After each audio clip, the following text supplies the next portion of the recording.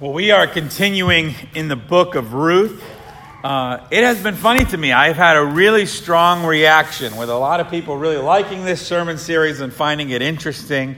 I had somebody tell me that it was probably the most boring book in the Bible, and yet has been really interesting to hear about. Sometimes with the Bible, you need some back knowledge. You need to understand it to kind of get there.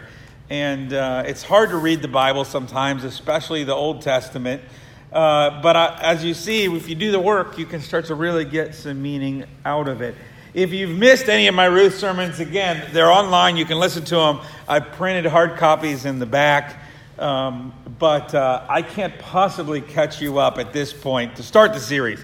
So, in brief, if you haven't been here, there was a lady named Naomi, and she and her husband go to Moab, which the Israelites did not like the Moabites and weren't allowed to marry them. And there she loses her husband and her two sons. And her two sons have married Moabite women. So she returns with no one to care for her, no one to stand for her. She and her daughter-in-law, Ruth, return to Bethlehem. Ruth will not be accepted there as a Moabite, and also only men could own property, hire workers, or testify in court.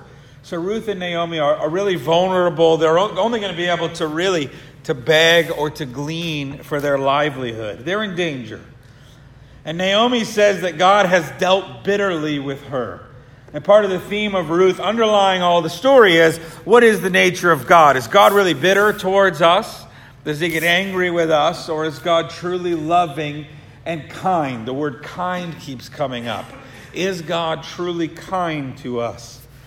In chapter 2, Ruth decides to go out and glean, and she happens into a field of a man named Boaz. Boaz is a worthy man, an honorable man who has compassion on Ruth, respects her character and work ethic, and treats her with kindness. He lets her glean in his fields. He tells no one to attack her, because they probably would have as a Moabite woman who is vulnerable like that. But he tells her to stay in his fields, and he cares for her. And she's there for several seasons. For the barley season, for the wheat season. 6 weeks, a couple months have gone by, and she's been there, staying in the fields of Boaz. And still the question remains, is God going ultimately to take care of these women, or will he continue to deal bitterly with them as they felt as they left Moab? The chapter ends with Naomi saying that Boaz is a close relative, one of our redeemers. Now, I have to explain redeemers a little bit, because the primary thing we do is redeem coupons, right? We don't have a real language for redemption the way these people did. And it was just a different culture, a different time. In those days, especially in Jewish culture, you had two things that were really, really important to you. One was your name. Your name was important. Now, they didn't have last names the way we have last names, but your name meant your reputation. Okay, your name meant who you are. So we sing a lot of praise songs and hymns talking about praising the name of the Lord. It's not just the Lord's name. Your name was your reputation. It was who you were. Your reputation was a big deal. So you worried about your name.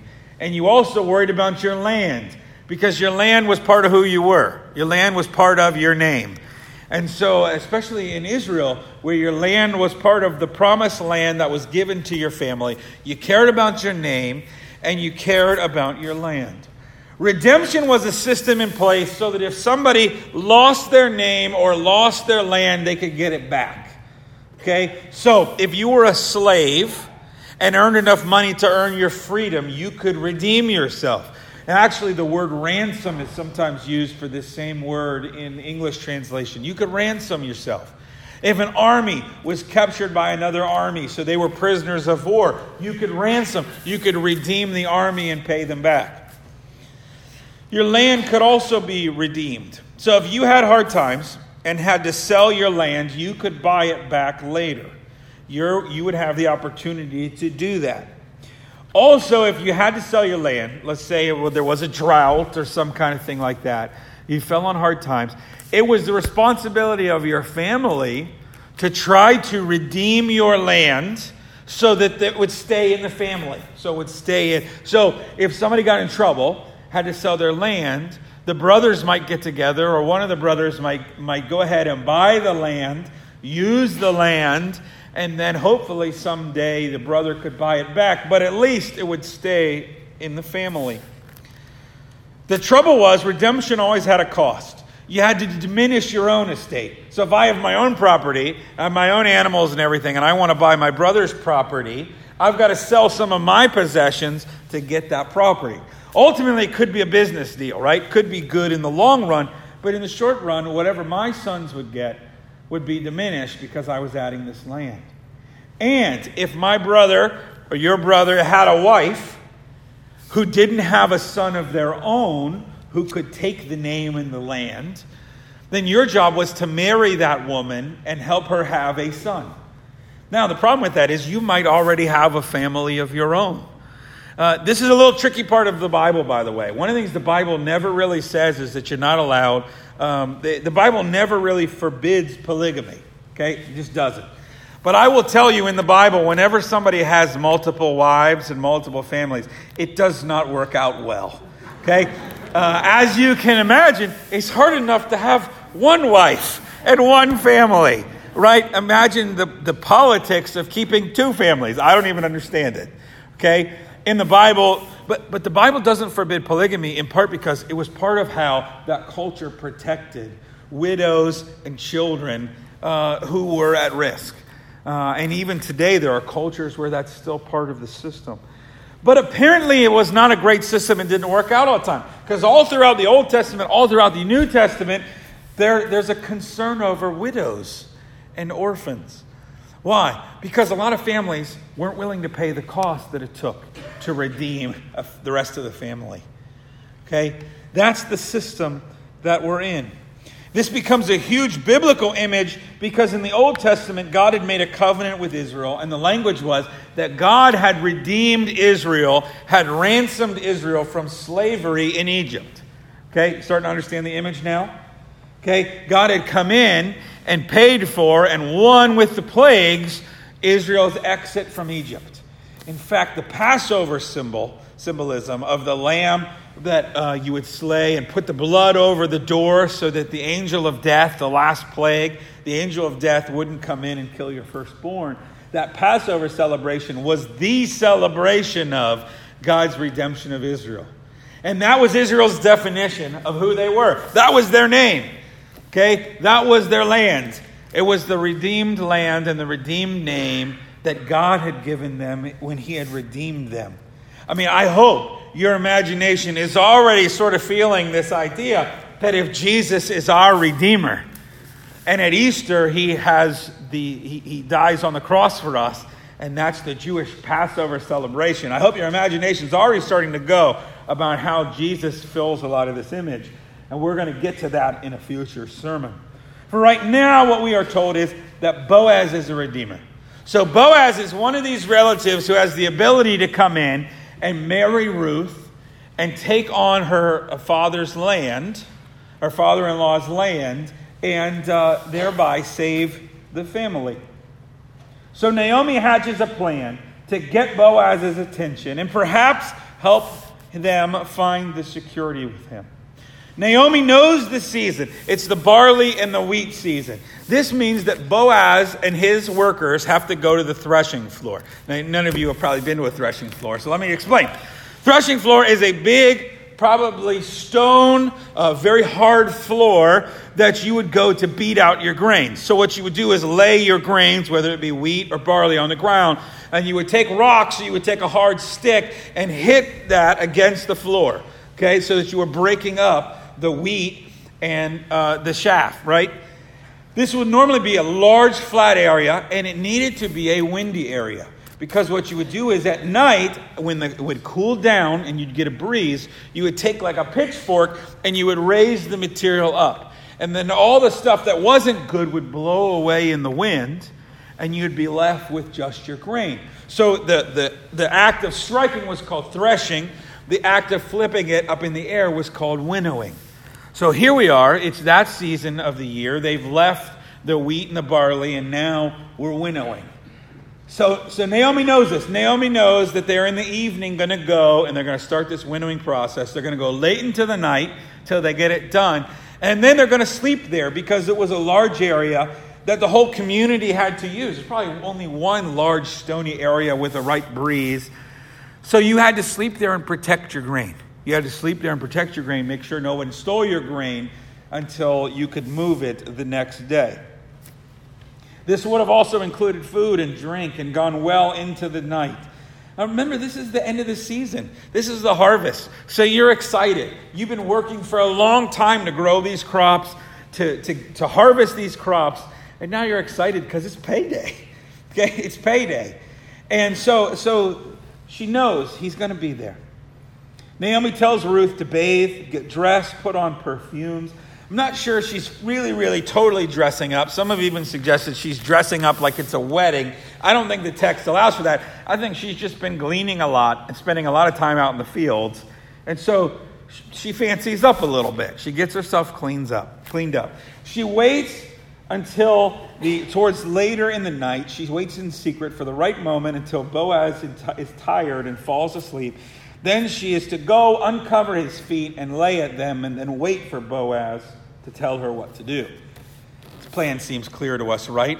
Ladies, how many of you won the heart of your man by laying at his feet on the threshing floor? It's a strange act.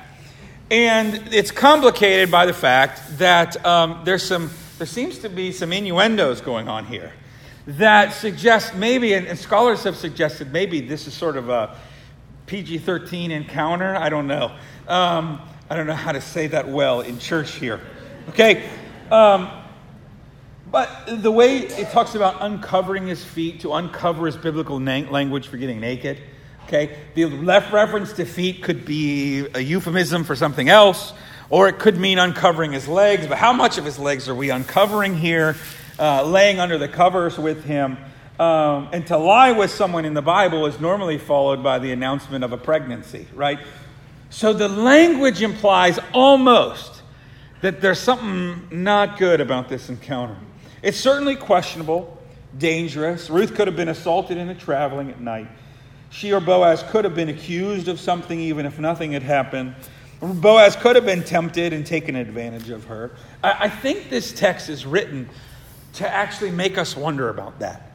Okay, I think it's written in such a way that it's meant for us to get a little tense. So if you were watching this with your kids and grandkids as a movie, you'd be grabbing the remote because you're not quite sure. You know what I mean? I'm ready to fast forward or stop and send the kids out of the room. I think that's the kind of tension that's meant to be set here by the way this is written. But there are a lot of details that I think make this an honorable encounter that does not have anything that happens. Boaz is described as being in good spirits, but that doesn't mean that he's drunk. She lies perpendicular to him at his feet. He doesn't even wake up when she initially shows up, only wakes up later. And in the text, they're not alone. There's other people there. And Boaz and Ruth are both described as honorable and worthy, and it would actually be out of character for him to do anything. I think it's just meant to build the tension. Like this could have been bad. So Boaz wakes up in the night to find Ruth laying at his feet. By the way, I understand being woken up like this. I have a little daughter. She's 6 now.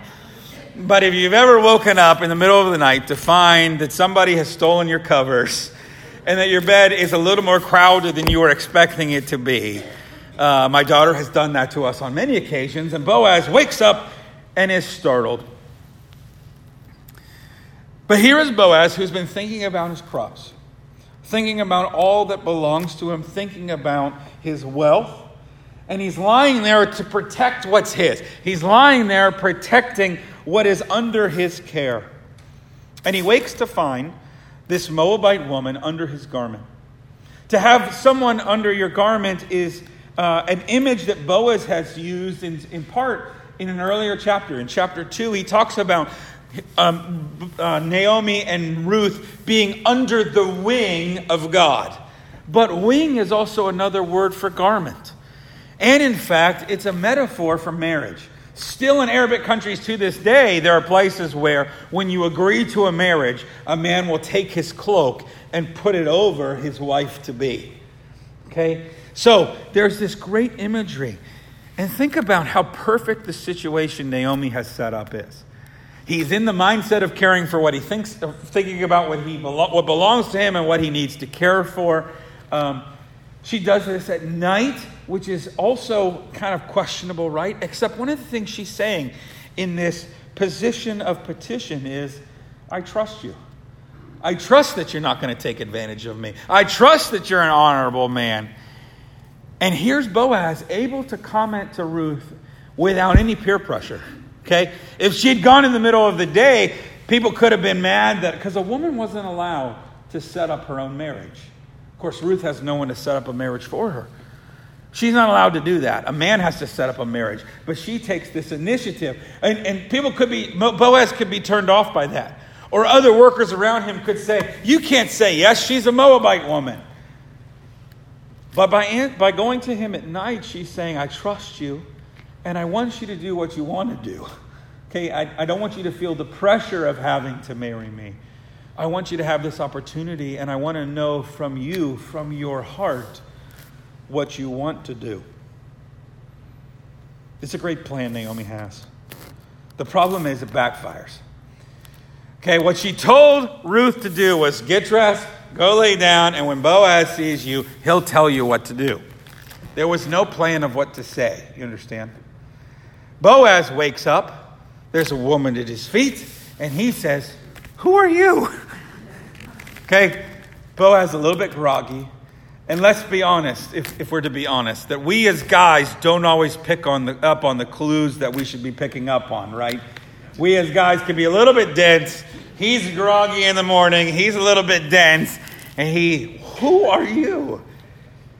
And so now Ruth has to ad-lib a little bit. She did not have a plan. Her plan, Naomi's plan, was a much more subtle plan. Now Ruth gets bold. I am Ruth, your servant. Spread your wings over your servant, for you are a redeemer. See, now the covers image makes sense to him. Okay? And he's already used this image of the wings of God being spread over Ruth. She's saying, be the answer to your own prayer that we heard about in chapter 2. Spread your wings over. You are a redeemer, and I'm asking for the protection of your wings. I'm asking you to consider marriage. So what will happen? Will Boaz take advantage of her? Will he reject this Moabite woman as everybody would have understood that he would? Will he be put off by how forward and aggressive she is? After all, she's not supposed to be arranging her own marriage. Furthermore, how can this work? She's a Moabite. He is a Jew. He's a wealthy field owner, and she is a destitute gleaner. He's probably older than her, while she is younger. Especially since he's running the field and managing the field. And also the way he calls her daughter, which is not a derogatory term. It's a term of honor and respect. But it is a term that does seem to imply an age gap. You understand? This is a very Romeo and Juliet right here. There's a Romeo and Juliet 2,500 years before Romeo and Juliet. And these two seem to be perfect for each other. Both worthy, both honorable, both people of character. And Boaz responds with kindness and character that we have continued to see in this story and come to expect from him. Let me read his response again. May you be blessed by the Lord, my daughter. You have made this last kindness greater than the first, in that you have not gone after young men, whether rich or poor. And now, my daughter, do not fear. I will do for you all that you ask. And all my fellow townsmen know that you are a worthy woman. Notice the great words he's using here. He says worthy. When we're introduced to Boaz, he's called worthy. Now, he's recognizing that Boaz is also worthy and has character. He also uses the word kindness for her. We talked about this word last week. The word kindness is the word hesed. It means deep, loyal kindness. It's most often used of God. And it's used of Boaz, and Boaz uses it of Ruth here. They are a great match, both worthy, both honorable. This seems to be a relationship of genuine mutual respect that we wonder if it might has turned into affection. Perfect. They're going to get together and live happily ever after, right? But there's a hitch.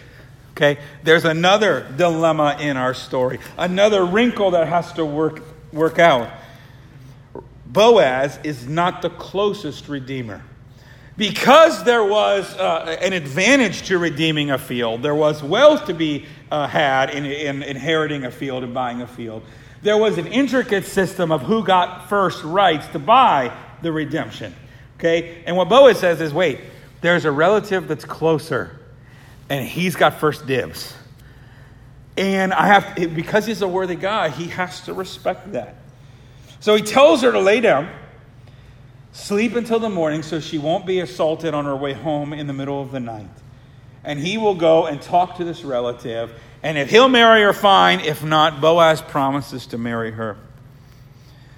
And so he gives her grain. She kind of picks up her outer outfit. He loads her up with grain, sends her home as a promise to her mother, Naomi. So Naomi and Ruth will have their security. But will it be with Boaz, who has proven to be such a man of character, or will it be with this strange guy she doesn't even know exists and has never met before? Is this a good relative, and also a reputable relative? Of course, the story will now leave them waiting, because he's got to go in the next day and find this man and try to work it out. And unfortunately for us, that's where our story stops too. My favorite part of this sermon series has been the cliffhangers and the look on your faces like, you have got to be kidding me. We got to wait another week. And I'm really sorry, but I'm on study leave next week. So you got to wait 2 weeks. But the big question in Ruth is about God. The God is not directly acting or speaking in the book. God is working in the background, as he often is in our lives. And the question is God truly good? Is God truly faithful? Is God truly with us and for us when things go badly? And often in our waiting, when we have to wait, that's when we question that the most. You ever had a time where you got to wait? You ever had those moments where you got to wait on a test result? You got to wait for information. You got to wait to see how things pan out. And it's often in our waiting, like with Naomi and Ruth. How stressful was that day for them, right? So as you wait and as you anticipate the last sermon, think of them a little bit. Think of those questions of whether you're really trusting God or not. Because in the waiting, we often ask ourselves, where is our security? Is it really under the wings of God, or is it in ourselves? Is it in our finances or our family or our reputation? Are you really trusting the wing of God to take care of you, or are you after taking care of yourself? Sometimes when you're waiting and when it's out of your hands, you have to kind of wonder, is it my social status? Is it my abilities? And what would it mean for us to lay those things down at the feet of Jesus, our Redeemer? Amen.